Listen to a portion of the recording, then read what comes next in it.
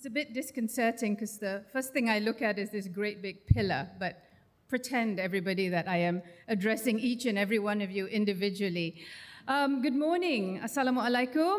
My name is Bettina Chua Abdullah, and together with my partner at Hikayat, Gareth Richards, we are delighted to welcome all of you to what is the first event of the Georgetown Literary Festival. We actually stood here, not in Black Kettle, but over at UAB 1 year ago, presenting the very first Hikayat annual lecture for literary translation. Translation is something that we at Hikayat are incredibly committed to, and it was our great pride to be then the event that kicked off the festival. That translation was deftly and absolutely delightfully helmed by the wonderful Arshia Sattar. I know some of you who are here today were there then. Arshia Sattar, of course, the doyen of translation of the Ramayana. And since then, Hikayat has hosted the Commonwealth Writers Symposium, welcoming 20 over writers and translators, as well as publishers from Southeast Asia and South Asia. And their work over the several days that they were with us at Hikayat in our Hikayat Blue Room points to this growing interest and devotion to the field of translation. That took place in March, and I did a little bit of research. I didn't know it at the time, but the point of what they were saying, the many things that they discussed, that point was driven home, sure as a nail that was been struck on its head, when just a few weeks later, Indonesian publishers sold translation rights to 23 of their titles at the London Book Fair. I couldn't find an equivalent for Malaysian publishers. But hopefully that might change, because we at Hikayat remain dedicated to supporting the work of translators. Translation is key to shaping a reader's understanding of the world and its history, its philosophy, and its politics. Today, we all feel very much that our planet is one of fracture and schism, and if translation offers a means of repairing this, then we should celebrate and translate and support it. Our very first publication proved that translation is not an endeavor to be assumed lightly.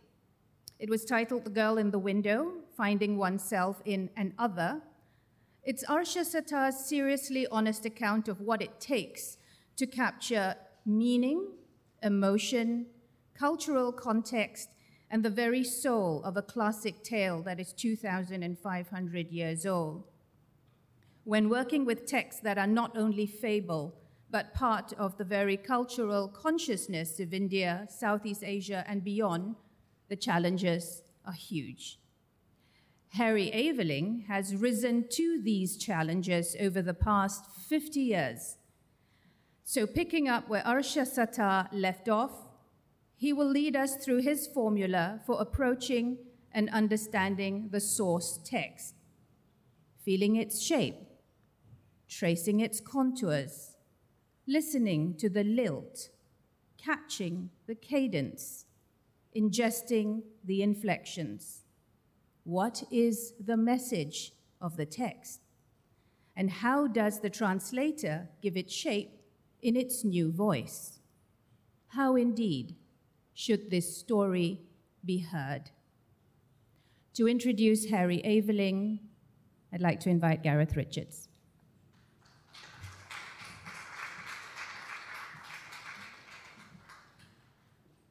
Thank you very much, Bettina, for that wonderful introduction to the work that we're trying to do at Hikayat with regard to literary translation.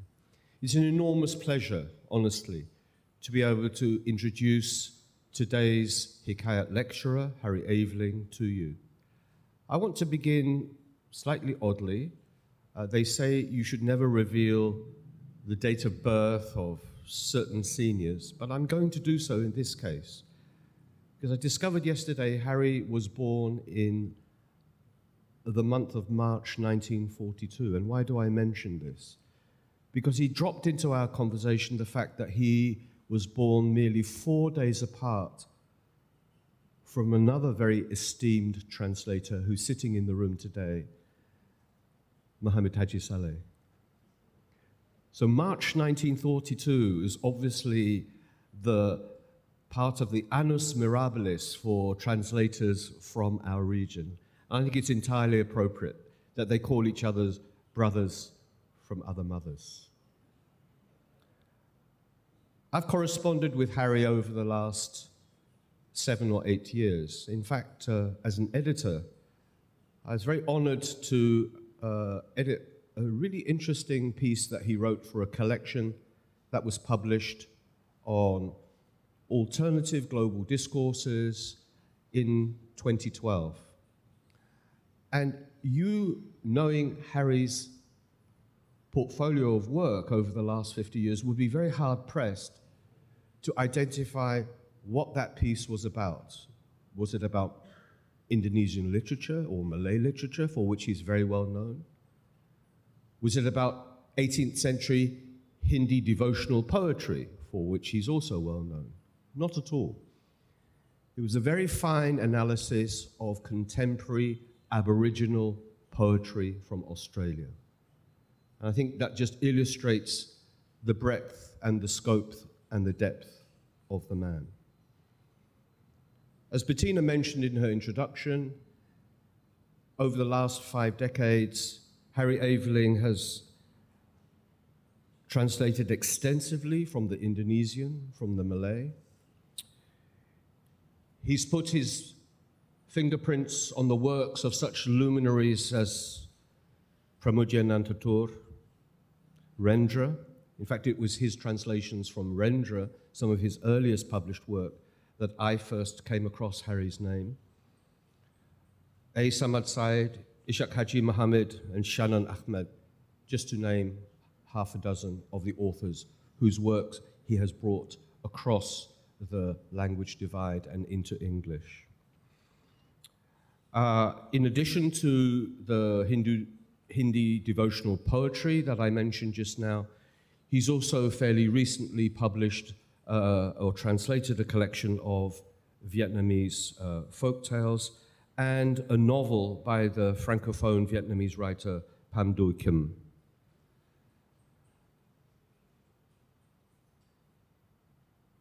On Saturday, at Hikayat, we'll be launching Harry Aveling's most recent publication.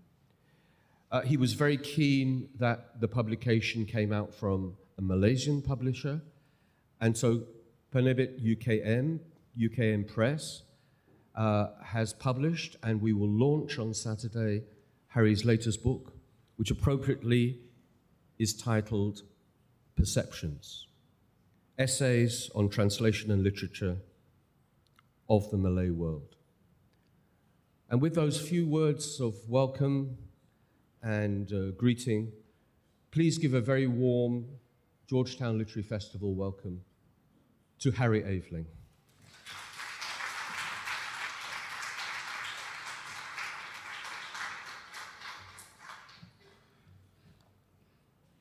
Good morning, everybody. It's an honor to be here. I thank Gareth, Bettina. Thank you for coming all this way at 11 o'clock in the morning. Awignamastu.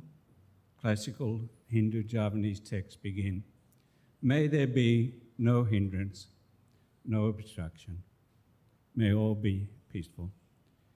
Title of my talk, The Translated, gives it visible form, comes from an old Javanese text, Patayana, the journeying of Pata, the supreme truth that flows from flawless aesthetic experience, is brought to fulfillment by the existence of the poet.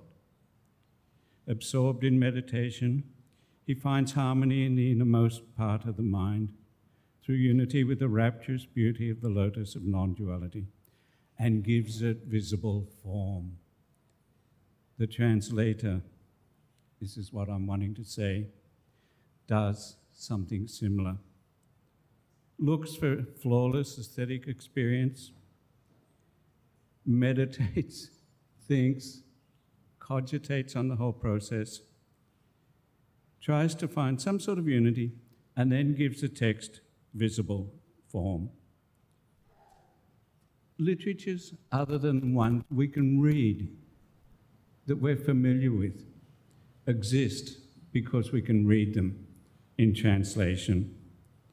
The work of the poet and the translator is difficult. I want to emphasize, highly aesthetic, but it produces a physical object, a new manifestation. I want to talk about the complexity of translation today.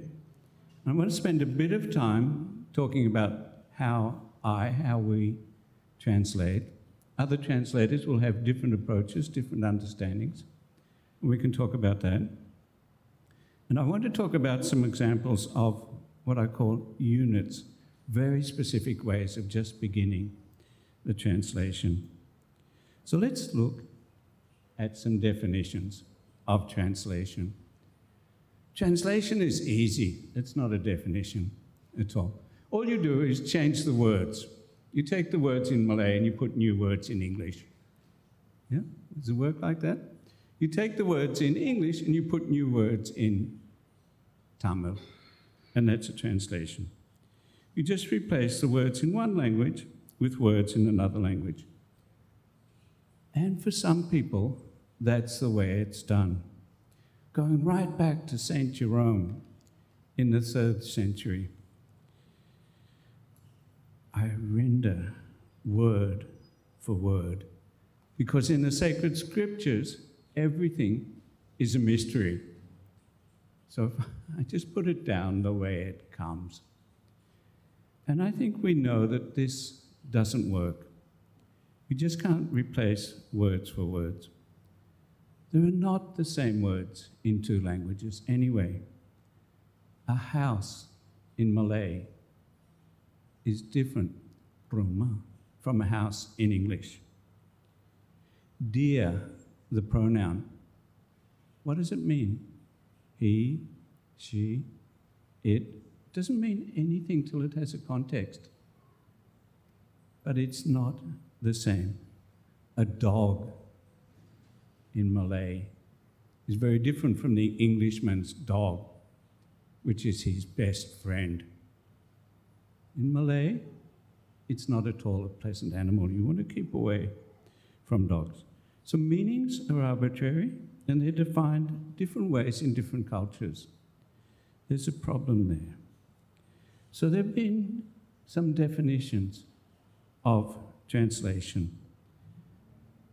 Translation is a craft, this writer says. It's not a science, do this and this and this, and a perfect translation will come out the other end. It's not really an art. It's creative, but you don't start from nothing. Craft, you begin with something that's there. Clay, cotton, photograph, whatever. And you work it into something new. Craft consisting in the attempt. I love that word, the attempt. To replace a written message and or statement in one language with the same message or statement in another language. So what this author is interested in are messages. Translations are not about words, they're about message. So we start off, awignamastu, let there be no hindrance. We could replace it, let there be no obstruction. Let there be no difficulty. More positively, let us all cooperate so we can get through this together. And it's a blessing. So we're changing the message. The other definition is even more complicated. Translation consists in reproducing in the second language the closest natural equivalent. So again, it's not the same. People look for the same in the translation as was in the original. And we have to say that it's not going to be the same in any meaningful way. The new text has different language, it has a different cultural take on the world, it has a different aesthetics, which is very important. When we read a Malay text in English, we're reading it against other English texts. We don't know the background anymore. We don't know the author. So we have to judge it on our own terms. And the text should be natural. So it has to be comprehensible, has to be assimilatable. Style, down the end, matters of meaning and in terms of style. So we have to work on the style as well as the meaning. There's another, even more radical definition by a lady called Margaret Anham. Translation takes place when a source text of oral or written nature has for a particular purpose. I think literary translators translate consciously or unconsciously for a particular purpose. We don't just do it, but we do it for an audience. And there are very many different audiences for translation. The next slide. We may speak of translation when a source text of written has been used for a particular purpose, has been a model. So the purpose of translation, this is why we get into trouble as translators, because people have different expectations of what the translation is going to be like and what it's going to be about. So if we have the next one. We have academic translations with footnotes, with appendices, with introductions, with lots of knowledge telling you in the original language, this is what it was about. In the original culture, this was what it was about. The aesthetics were like this. So we can translate for academic purposes. We can also translate to produce something that's very close in our language that we're translating into, but is accessible. So we'll look at Pantun in a minute, and Pantun is 4 lines. So you decide, I'm going to make it 4-line verse form. It looks like the original in some ways. It can be a free translation. You take the essence of what's there and turn it into something much looser, much more understandable in English. I'll show you in Pantun how I moved from 4 lines to free verse.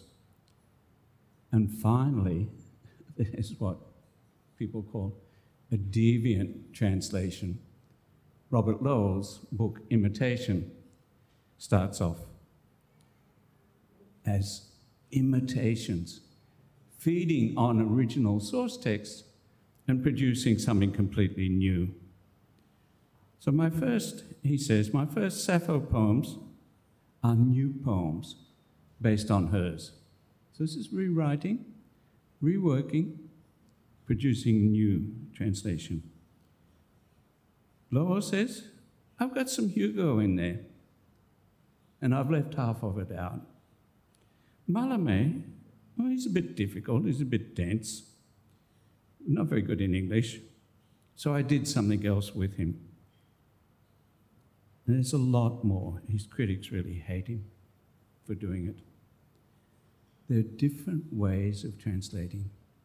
And translation is basically a no-win game. One of the things that young translators need to be told is that you're never right. If you translate it this way, it should have been that way. If you translate it formal, it doesn't have literary interest. If you have literary interest, it's no longer accurate, faithful. Yeah? You can't basically win. So how does translation begin, you get the desire to translate. Or someone says, please translate. A publisher comes and says, please translate. An author says, please translate my book. And if it's a good book, you're happy to do it. Now, I've talked about the publisher. The government says, we need 6 books of Malaysian literature for the Literature Festival at the end of the year. Please translate that. So it can come from all sorts of ways. Then what you need to do, this is all before you start translating. What you need to do is to establish a text. Translating, it's not as easy as it sounds. You can do it by walking into a bookshop and picking up the book, and that's easy, or the publisher can give you a book, and that's easy. But translating Sejarah Melayu, there are 32 different manuscripts of Sejarah Melayu. So first you have to get one that you're going to translate. Even contemporary, Sitor, Situ Marang, short story, Fontenay or Roses, has, in the original, an extra page. And it's a very beautiful story in the original story about a man who lives in a village outside France, meets a young lady. She's diabetic and has tuberculosis. She dies. He's sad. End of the story. In the original, it goes on because there was another page in the magazine to fill in. So he joined the French Foreign Legion. He was so distressed. He got injured in Vietnam, 1954, Dien Bien Phu. And he comes back and he looks at her grave. And that's a story you could translate, or there are later versions which say, we don't need to fill in that page, so let's leave that out. Then you start translating. And the person, there are 3 stages. Analysis of the original text. What is this text about? What's the language about? How am I going to transfer it? And then the process of transfer, and then the restructuring, the writing of the final text. I like very much the ideas of Robert Bly. This is Robert Bly. He's the leader of the men's movement, the Germaine Greer of masculinity. He's a poet. And Robert Bly has 8 stages. The first stage is you do a rough translation. And it can be dumpy, he says, it can be lumpy. It can be not very good target language. And then you deal with the uncertainties. Dear, is that he or she? This is a love poem. Is it he or she? Is it 2 he's? Is it 2 she's? You have to work out who's involved. If it's a Muslim text, what is happening with Muhammad in the cave? What is happening with those 7 young men who live in the cave with their dog? What is the story of Abraham? So the second stage is dealing with the uncertainties. The third stage is rewriting into my English, rewriting into correct English. Some people stop. They do the rough translation. That's it. That's all I'm getting paid for, 3 hours. So you do it. After that comes the style. Rewriting into English that you're comfortable with. The tone, the sound, making sure that the story is pitched to the right level, it's consistent. The sound, Robert Bly has a marvelous phrase, can I imagine anyone actually saying this? You write the translation and it looks brilliant. You've caught every nuance of every word, but nobody would ever possibly say that. So you have to go back and put it into shape. Then you check it. You check it preferably with someone who speaks the language you're translating from. Have I got this right? And then finally you finish. You post it, And then you begin to discover all the mistakes as well. Never finished, because you know as soon as it's published, there are more things. Oh, I could have done this, I could have done that. But that's roughly the stages that I go through as a translator. So this is all general. Let's, in the second half of this, talk about something very specific, unit of translation. How does one begin actually, once one's done all the preparation, got approval to translate it, got an idea of what's going to be in the background, how does one start to translate? And I want to talk, don't worry about the language, of unit of translation. I want to suggest we begin translating in small blocks of words. And these are the words that belong together.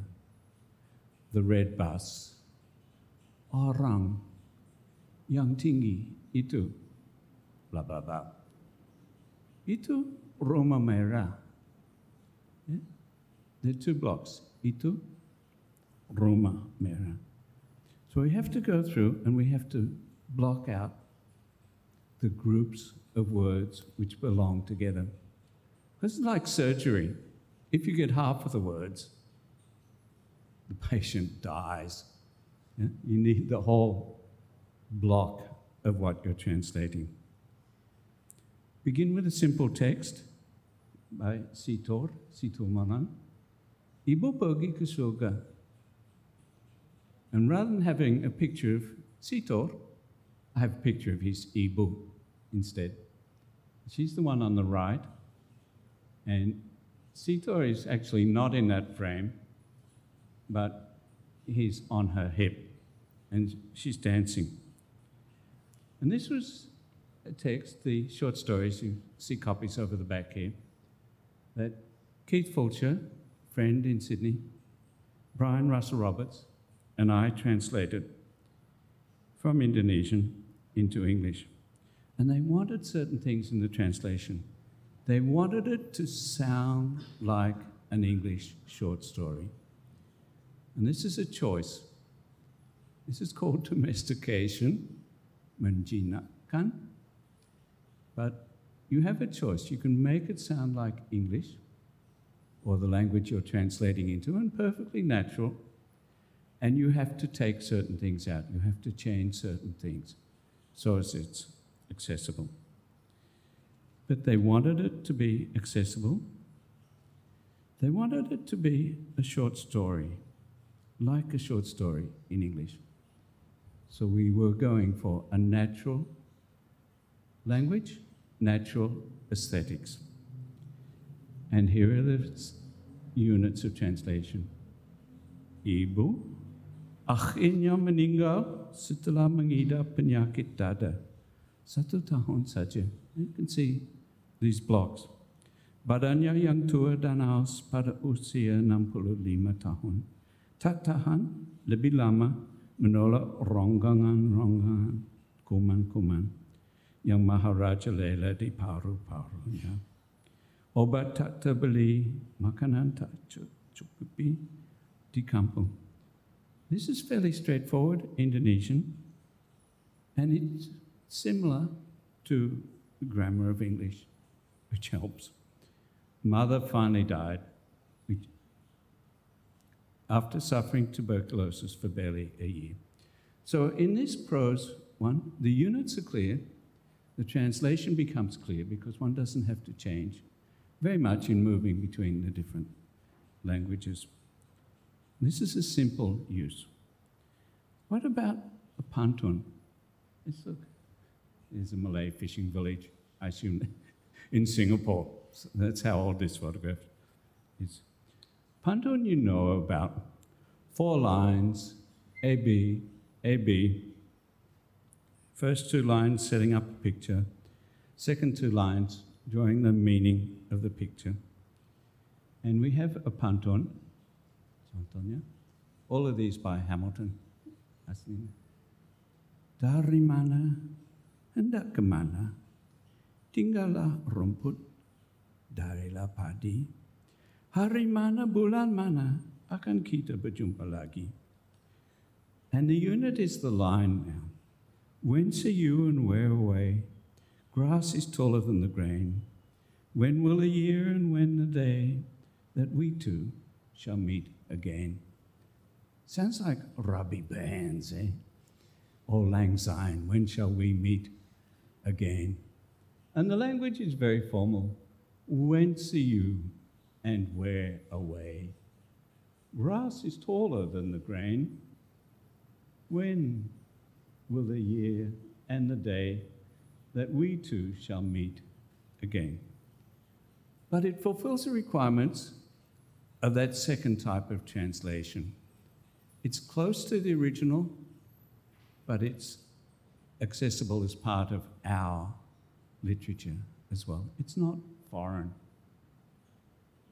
And the unit is the line. But the unit is not always the line. Let's think about it in Malay, because the line often divides into banyak orang bergelang tangan, saya seorang bergelang kaki. Banyak orang larang jangan, saya seorang turut hati. Okay, you can see that the lines divide into two. Sakit kaki ditikam jeruju. Jeruju ada di dalam payah. Sakit hati memandang susu. Susu ada di dalam kebaya. Jahatlah. Okay. But once you start with a more complicated one like this, then there's another principle that's possible as well. And this comes from a man called Ramanujan, A.K. Ramanujan, who's a brilliant translator, brilliant theorist about translation. And he says in the next slide, my fidelity has been to the structure of the poems. This concern has led me away from translating every poem line by line. Rather, I've rendered a poem phrase by phrase, as each phrase articulates the total poem. So there are 8 segments. And he says, forget about 4-line verses. There are 8 segments. I paid special attention to the images and their placements. Sometimes I've made explicit typographic. So let's look at what you can do with they wear. The next one. Yep. How about this? They wear bangles on their arms. I wear bracelets on my ankles.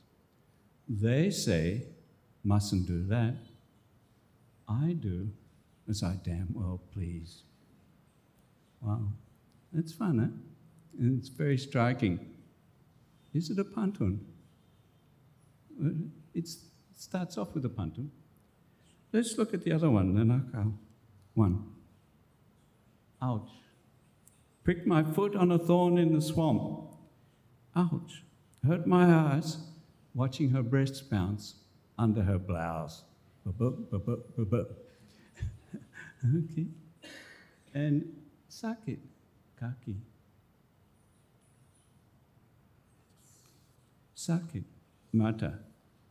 Sakit is very strong, sakit.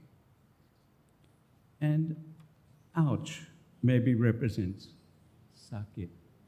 Prick my foot. Okay. So if we're dealing with segments, what about contemporary poetry? Oops, go back. Sapardi, Joko Damono. This is a young Sapardi. He's very beautiful.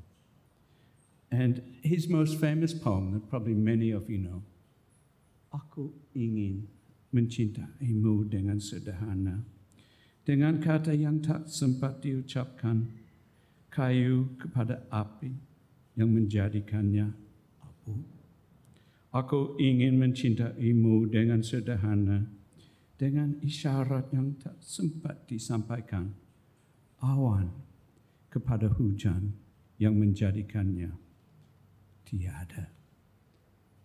And you can translate this into 4 lines, into 3 lines, 3 lines. The last line is very long.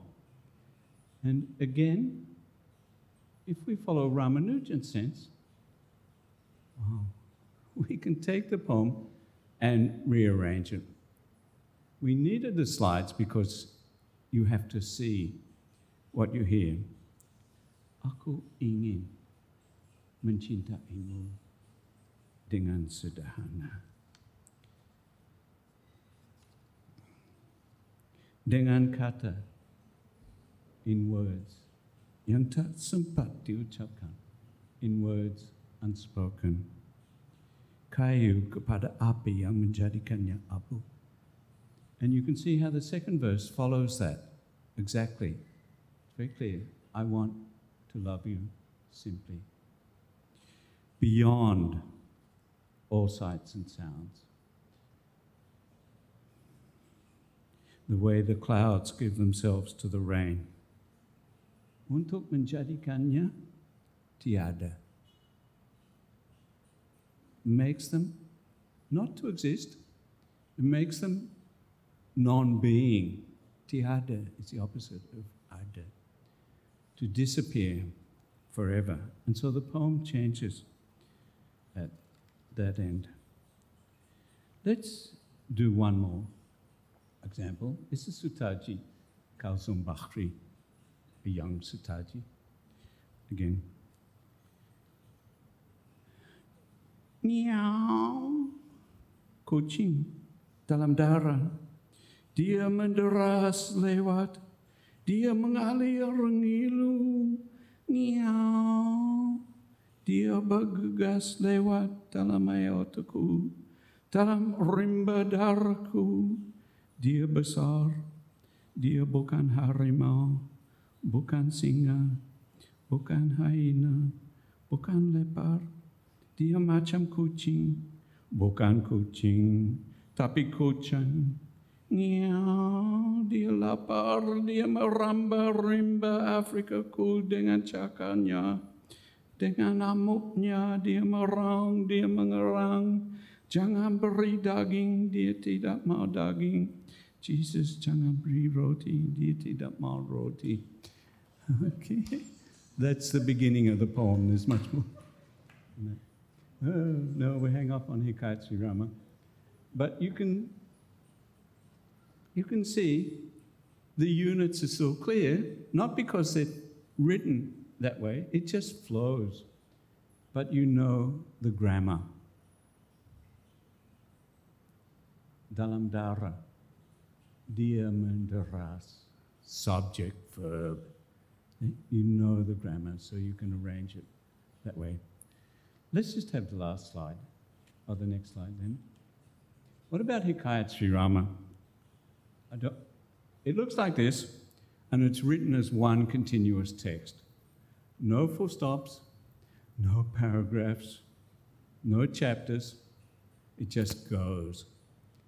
And if you want to translate it for an English readership, we're saying the purpose is to translate it for an English readership. So you can make no concessions, you can make some concessions. And full stops and paragraphs and chapters are probably a reasonable concession to make. But if you see the text in Romanized translation, ini hikayat yang terlalu indah,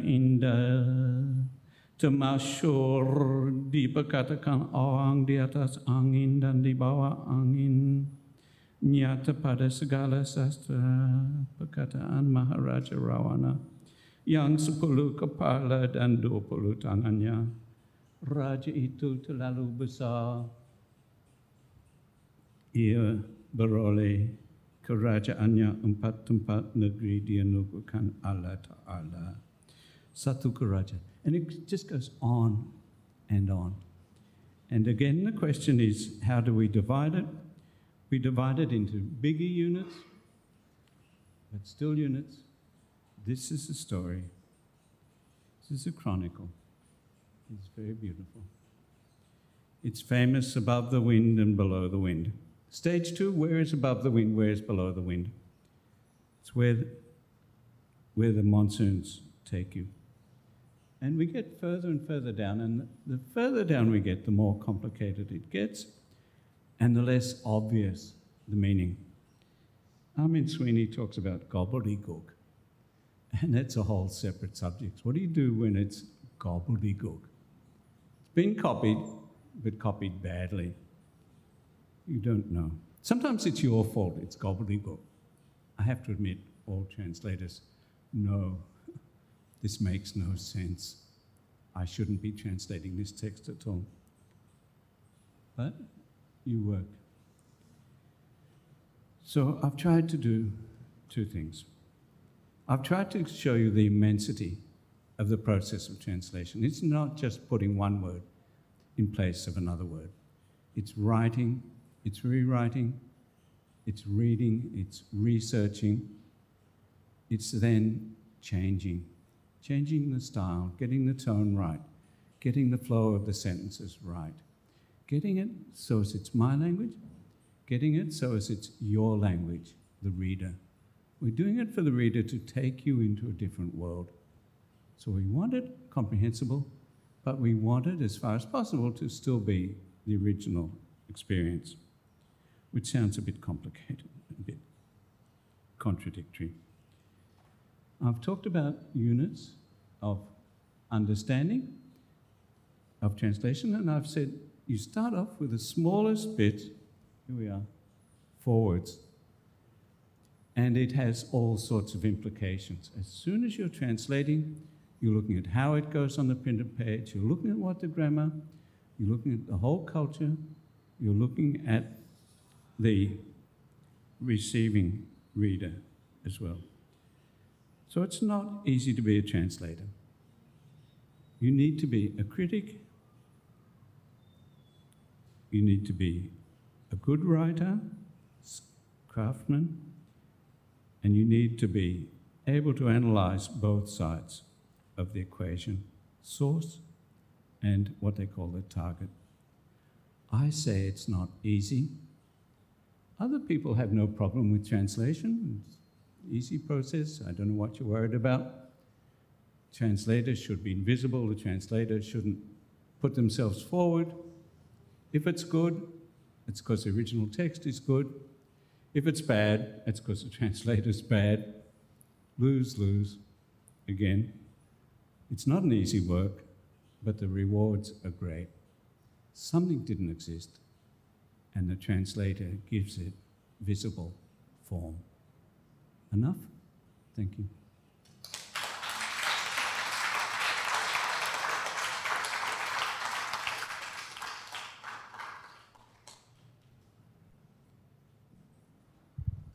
Hello, I'm Ali Iskandar. I want to ask, how do you personally handle translations that has works that has mixed languages? Like they purposely mix 2 languages in itself to form a certain voice to it. Yeah, depends who you're publishing for. I think it's always a question I come back. If it's like my Selena, and it's got a lot of Malaysian English, it's got a lot of Malaysian items of reference, durian, papaya, food, and the audience is in Malaysia itself. This is something I learned. I thought I was translating from New York and London and Sydney and Melbourne. My translations were read in Southeast Asia. Those people understood the second language as well as the first. So that wasn't a problem. If you are doing it another way, you might want footnotes, or you might want things in bracket. It depends how long the second language is. It depends where you're publishing. Yep. Footnotes, brackets, sometimes just translate over it. It depends how important it is.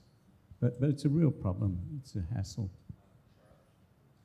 Hi, thank you so much for that wonderful lesson, as it were, in literary translation and its challenges. My name is Sharad. I just want to ask you, in the age of Google Translate, and I know this is somewhat sacrilegious to suggest, but because of the beauty and the diversity of languages and literary traditions, it's something we celebrate as a festival.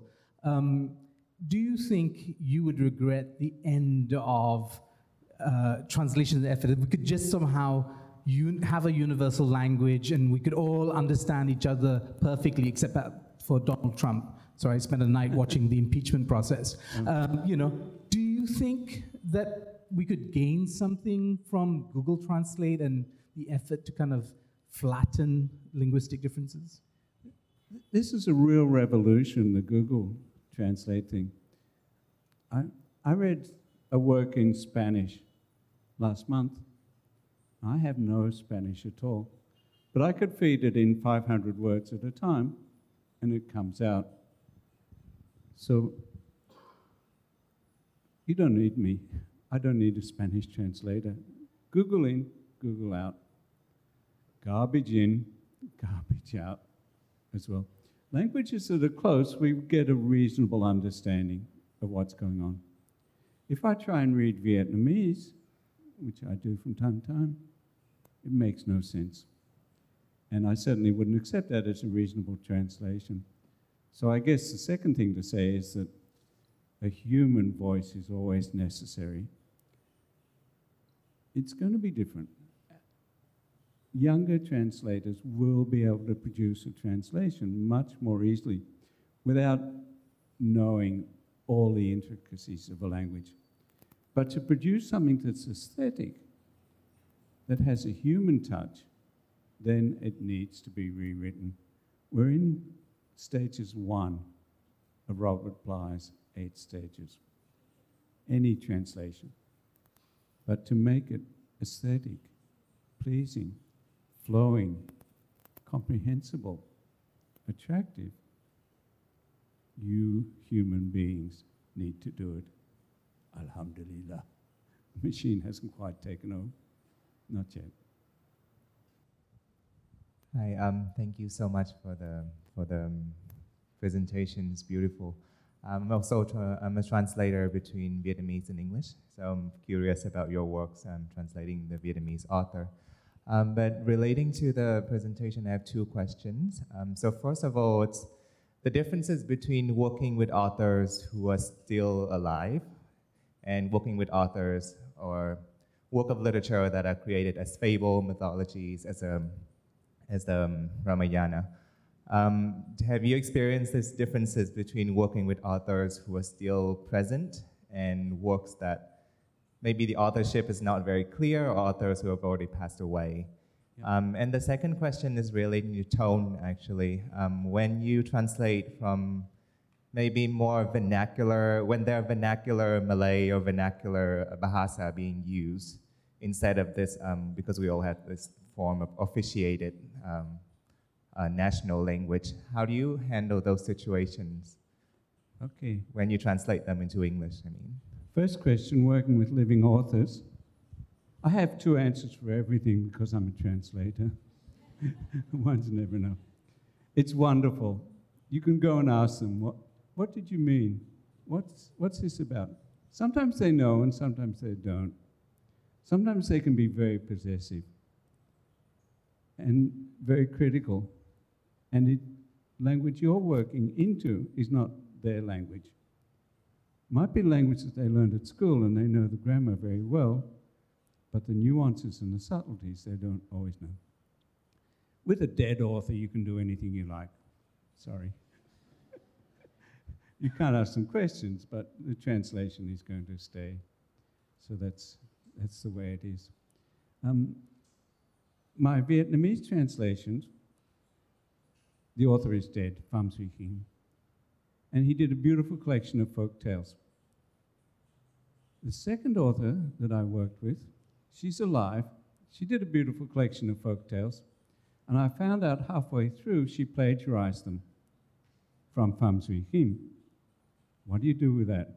I'll tell you what I did later on. But anyway, what do you do with slang? What do you do with dialect? It comes back to this. Maybe this is an answer that people give sometimes. A Malay farmer can sound like an American Southern farmer. Yes or no? A salesman, a Chinese salesman, can sound like an English salesman. Yes or no? No. Group of young men, a gang, can sound like a gang. of Malaysian youth? Yes? No. Generally you say no because they're not American, they're not Italian, they're not this, they're not that. And so one gets rid of the dialect, gets rid of what's authentic about that gang speech in the original language. It's fair enough, because then the text can be read around the globe without distraction, but you've lost something. Yeah? And it depends how important that something is. Tiffany. Sorry. Yeah, so just to follow up on that question that you just answered. So you said that, I guess getting feedback from the author when you're working with an author who's alive, because I agree it's very difficult to get feedback from an author who's dead. Yeah, but so I mean, I know just from my experience, and this is a question, it's not a comment. From my experience working with authors who are alive, like Norman, who's sitting next to me, sometimes I learn quite a lot, even though maybe I'm more fluent in English, or their English isn't perfect, and the understanding of nuance is different. I find myself taking on board quite a lot of suggestions. And I just wanted to ask, because you've also worked with authors who are alive, if there have been situations like that for you where you've been able to correspond with the author on one of your translations, and then they make a suggestion and you go, oh, that's actually really interesting, I can incorporate that. Have you, just want to hear about one of those experiences? I've worked with Dorothea Rosa Herliani. If you look for one Indonesian author to read in the next 12 months, Dorothea Rosa Herliani. The book is called, in English, Kill the Radio. Sebuah radio kumatikan. It just means I turned off the radio. It doesn't sound very exciting. But it was great working with Rosa, because I could ask her at each step of the way, what does this mean? What are you trying to do here? What's it about? I worked with Sutaji, Niao. Sutaji's, I'm sorry to say, objectionable. He's so difficult. You don't understand. Of course you don't understand. No one understands my work. I'm a genius. Oh, okay. So I just translate. I do as I damn well pleased was in one of the pantuns. You say, okay, this is my translation. This is what it comes down to in the end. You are responsible. And we should have little signs. I am responsible for this translation. And what I intended to do was to use it as a basis for my own poetry. What I intended to do was to provide a text that second-year university students can work with. We need these little caution signs, and we don't get them when we publish normally. But if there could be dialogue, that would solve a whole lot of problems. Normally they can't. Norman. Hello, I'm Norman. I'm interested to ask about your translation to Sitor Situmorang, because I'm also a Batak person. Because I know that Sitor is heavily influenced by French existentialism. And how do you inform yourself about his literary influences? And does this influence you, the way the French literature been translated into English? Do you borrow the language to in your translation? Thank you. I don't. I work from Sitor, and there are 2 volumes of Sitor. One is a blue one, which I did with 2 other translators, and we call this collaborative translation. If I put a plug in, often we think one person does it locked away in their room, but 3 people can translate. And it can be one person who knows the language and someone who doesn't know the language. There are all sorts of ways of translating. Sitor is taken to be very serious, existentialist, deeply philosophical author. And the blue book says, yes, these are deeply philosophical, existentialist ones. The red book, Red Gerbers, it's not at all true. It's a man passing through the world, meeting women, moving on. Women are changed forever. The man doesn't change at all, he just keeps running. And they're fun stories. As an academic, I'm not allowed to say they're fun stories, but that's what they are. The other ones are deeply existential. And in that case, yes, you have to do the background work. You have to do the homework and read about existentialism or read about Islam. Read about Malacca Kingdom in the 15th century, whatever.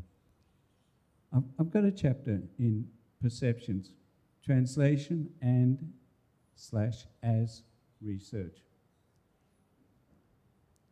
Translation is not just about putting the words down.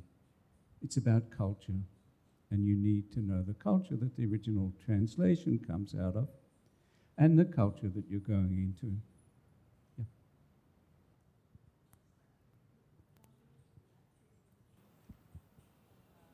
Putting up performances of Chinese plays, but I have sort of changed the plays and made them more multicultural. So the performers, instead of just speaking Mandarin or Hokkien, they will speak different languages. And so in order for the audience to understand, I've been trying to translate the dialogues and the songs. But because the movement of the plays go very fast, we actually cannot translate everything. Right? And so we just translate the gist of the story, and also the performers are always improvising as they go along. But the audiences, some of them are complaining that, you know, they cannot follow the dialogue completely because we do not, you know, translate everything. So do you have any thoughts about that? No, it's what you need to do to get the play across. It won't work otherwise. This is a question that young translators, new translators ask. Can you do such and such? And the answer is always, siapa melarang? Who is forbidding you? You can do anything you want, more or less, and you're going to get criticized. So build a hard shell if you're going to be a translator. Because whatever you do, if you translate the songs and the story and the dialect, people will criticize. If you translate very literally, people will criticize. I've wanted to give a lecture, and I'm sorry if it was a bit formal, but a lecture which shows the complexity and, in a sense, the no-win situation as well. The complexity was the main aim, but I think no-win is a background text. And there's an English historian, a lady called Helen Waddell, and it says one doesn't choose to be a translator any more than one chooses to be a poet. Bad luck, guys, you're stuck with it. If you're a translator, you are a translator. The wind blows where it lists. The spirit blows where it lists. You're called, it's a vocation. You do it the best you can, you do it the way that makes sense to you, and you pull the blanket over your head. After that, put up with the criticism. Ta-ta. Okay. Thanks, Ruby.